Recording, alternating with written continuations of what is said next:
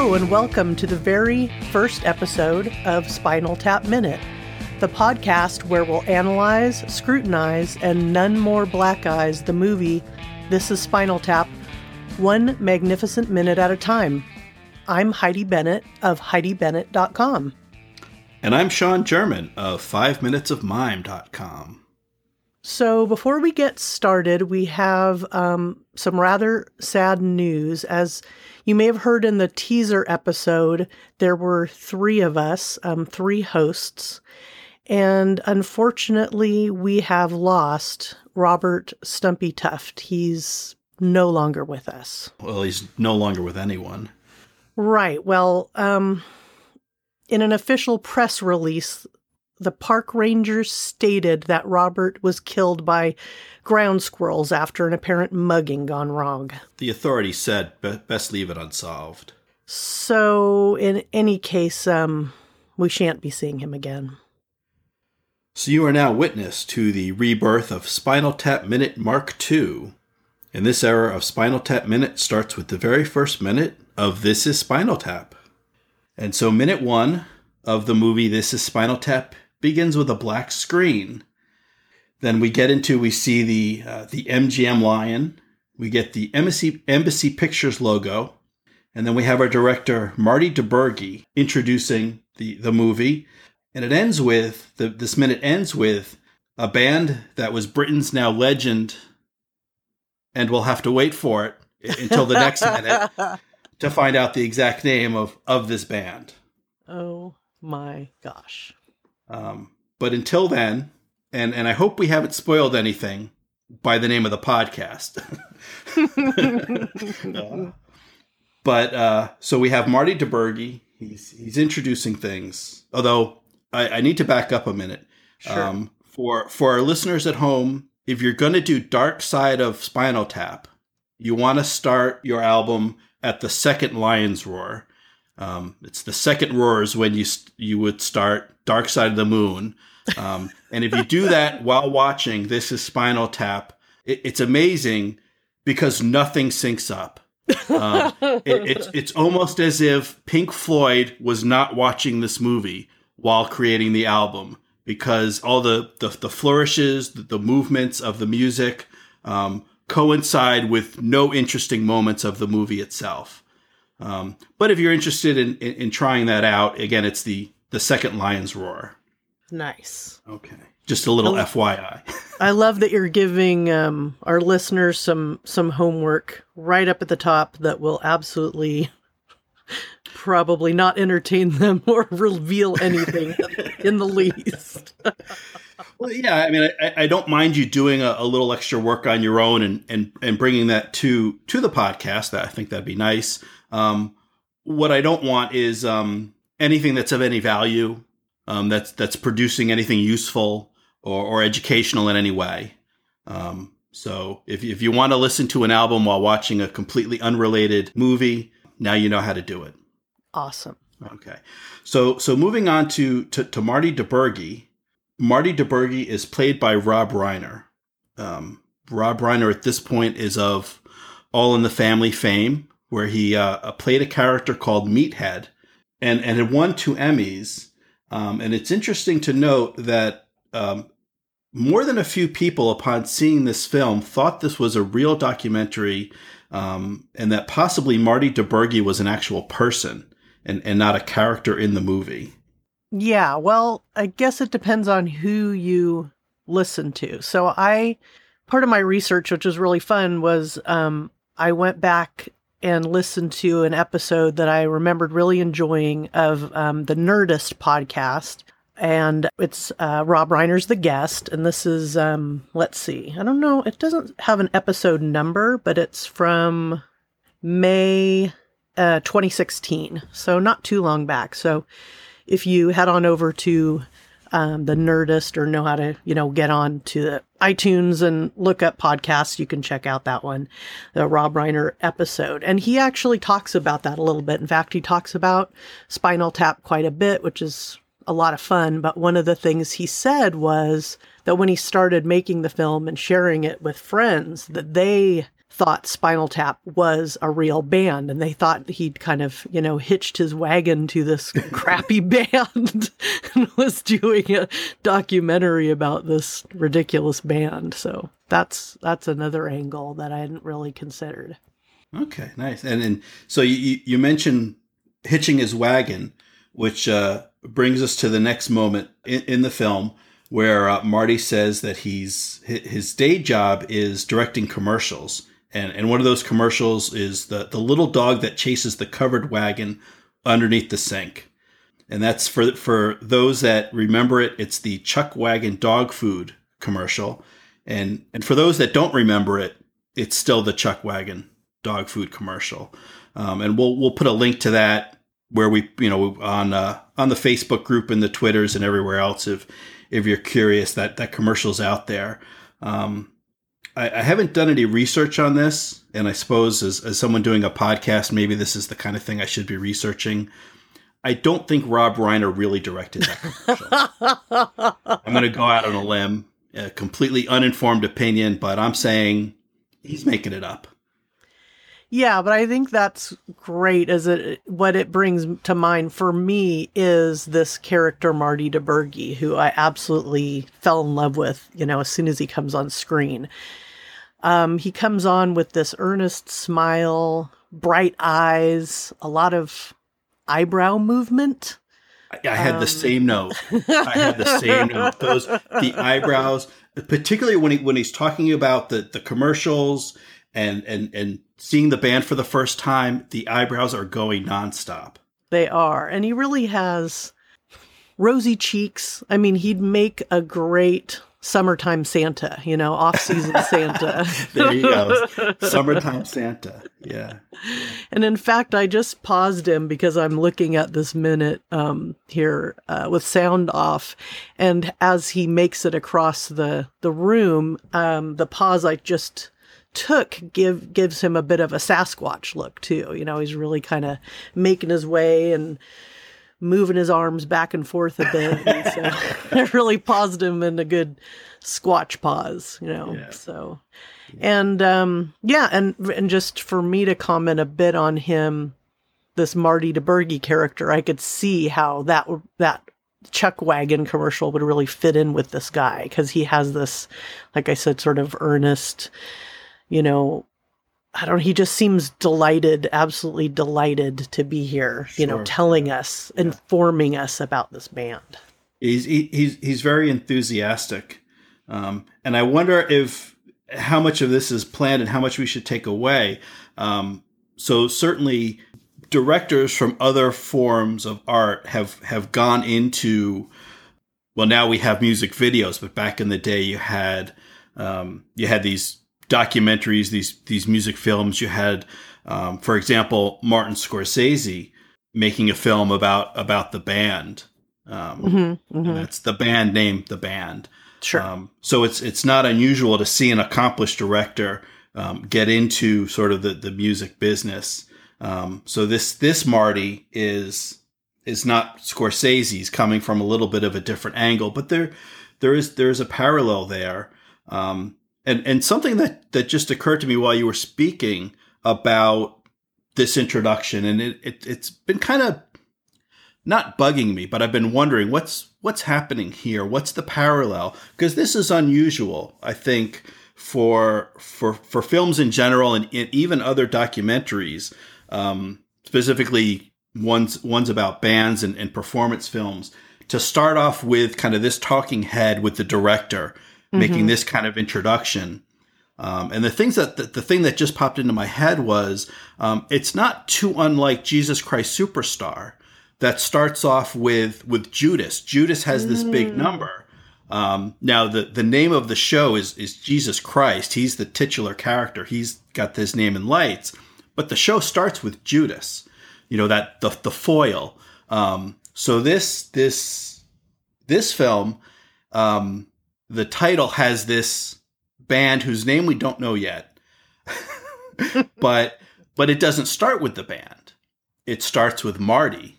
So is this a little bit of foreshadowing? Is this telling us that this man, he's going to be a little bit of a foil for for the things to come.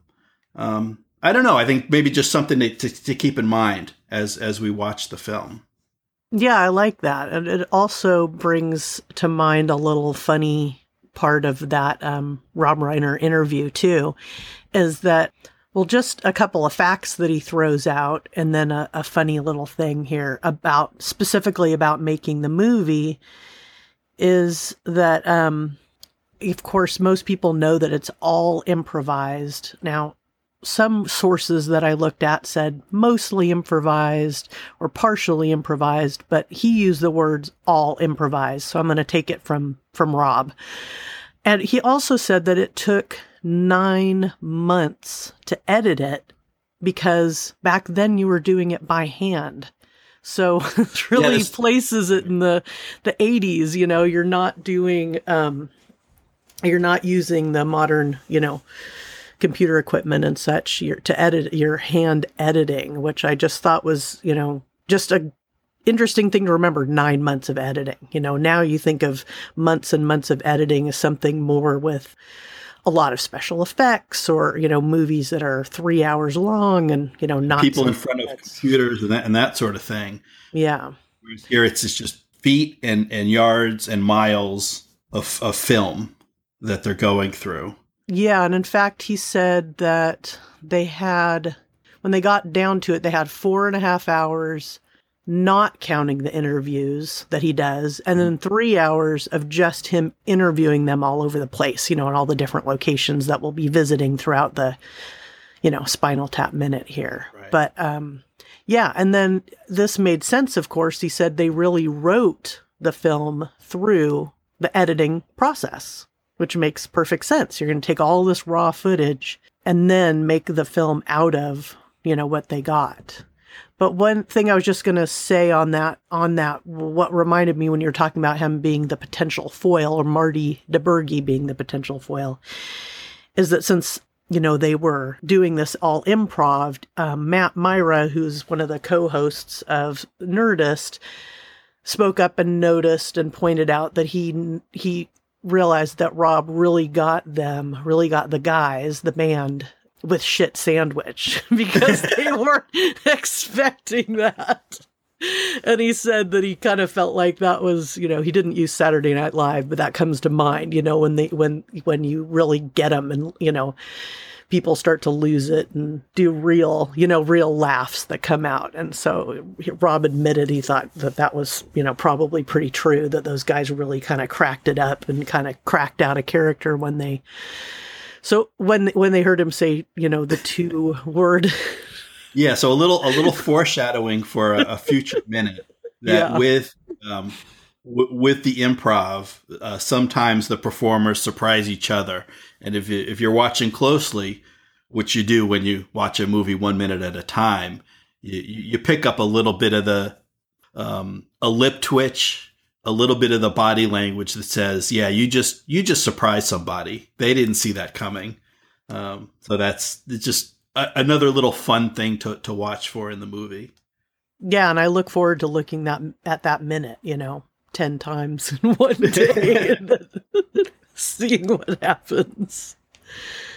So yeah, that was, let's see, I'm trying to see if there's anything else particularly. Of course, I can save things for some of these other minutes that we have, but right, we've got 82 minutes to come, so awesome. we don't want to waste it all now. We don't want to overload the listening public, so we can hold back. We can save something. We've got many nuggets to share. Many little nuggets in the minutes to come. One thing I'll throw out, and this will be a bit of a segue, is the hat that Rob Reiner is wearing, or Marty DiBergi is wearing in this minute. It says the USS Oral C OV-4B. It's a naval hat. There is no actual ship that corresponds to the designation on the hat. And the reason I mention it is there's a tie-in to The Princess Bride, which is another movie that was directed by Rob Reiner. And some of you may have heard this story, but for those of you that haven't, I'll tell it quickly as I can. When Rob Reiner is directing The Princess Bride, or goes to direct The Princess Bride, he wanted Mark Knopfler of the Dire Straits to do the scoring, to do the music for that movie. And the legend is that Mark agreed to do the movie, or do the music for the movie, on the grounds that hat was incorporated into the movie somehow. And so in the little boy's room in the beginning, you can see that hat when the grandfather comes in and starts reading the book and starts telling the story of The Princess Bride. You can see it's not the same hat, but it's a similar hat. Just the designation of the ship on the cap is different. But you can see that hat. That's Marty DeBurgy's hat from this documentary, transported into the world of Princess Bride, or perhaps that establishes that both these movies sort of have a shared universe. Oh my gosh. So is there anything else specific to this Marty DeBurgy heavy minute that you wanted to bring up before we wrap this thing up? No. I think we've covered it. We've got about 20 seconds of logos in the beginning, and then 40 seconds of just Marty talking. And we've spent 20 minutes talking about Marty talking for 40 seconds. So yeah. Oh, sorry. I was just going to say, and I think, we really lucked out, because I think instinctively, not only did I know I was a big fan of this movie, but I also knew, kind of in my heart and soul, having seen it numerous times, that it got going right away too. So even though we'll, talk about all sorts of things every episode, we didn't have to spend the first 5 minutes just talking about, cast members' names coming up, because we really just bam, right into it. Yeah. No extended credits. You don't have one of those awful crawls. We're not that kind of movie. We're not going to make you read. We're just right into it. And if we've got something to say, we're going to put Marty DeBurgy's Bigfoot face on the screen, and he's going to say it to you. I'm going to screenshot that way I paused it too, so we can all get in on that. Cool. So, shall we wrap it up then? Yeah, I think we come to the conclusion of Spinal Tap Minute Mark II, Minute 1. Excellent. All right, so we hope you've enjoyed the first official episode of Spinal Tap Minute. We've got some great guests lined up, and we look forward to going along on this journey with you guys. So I wanted to do a quick shout out to Donald Bell and the guys at Aloha Screwdriver. That's the band who's provided the cool opening and closing music for us, and they'll most likely be guests coming up one of these days soon. And we wanted to make sure that we connect with you guys on social media in all the different ways that are possible. So I'm going to share a couple of those, and then Sean is too. It's easy to stay connected with us on Twitter and Instagram. We're just simply Spinal Tap Minute on Twitter and Instagram. And then if you want to email us with suggestions, ideas, or stories, we're at spinaltapminute@gmail.com. And then our website is simply spinaltapminute.com. You can also call us at 419-TAP-TAP-6. That's 419-827-8276. Leave us a message, and we may even feature your story or question on a future episode. You can also join us on Facebook at our group, the Spinal Tap Minute Groupies Lounge. And the banner image on our group was generously donated by Pete the Retailer of Pete and Alex of Star Wars Minute fame. And those guys are the pioneers of the movie-by-minute format, and they've generously blessed our little endeavor. We tip our USS Oral Sea hat to you. Yeah. And really, I venture to guess that you and I would never have met or gotten into this project if not for the Star Wars Minute fellas, because when I first posted on Twitter that I would like to do Spinal Tap Minute, I really said, I'm going to do it and I'm looking for a co-host. They graciously reposted my tweet. And I believe that is how you found me, and the two of us decided to embark on this fabulous disaster together.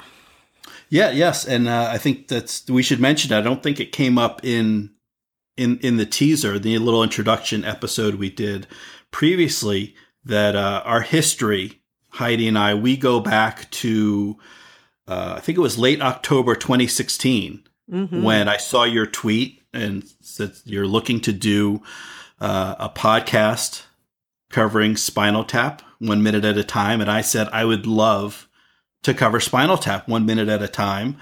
And the rest, as they say, is history. So, yes. Yeah. Star Wars Minute, bringing people together. 1 minute at a time. 1 minute at a time. We thank them, and we thank you for tuning in. Please join us again tomorrow. And so say all of us. Tap into America.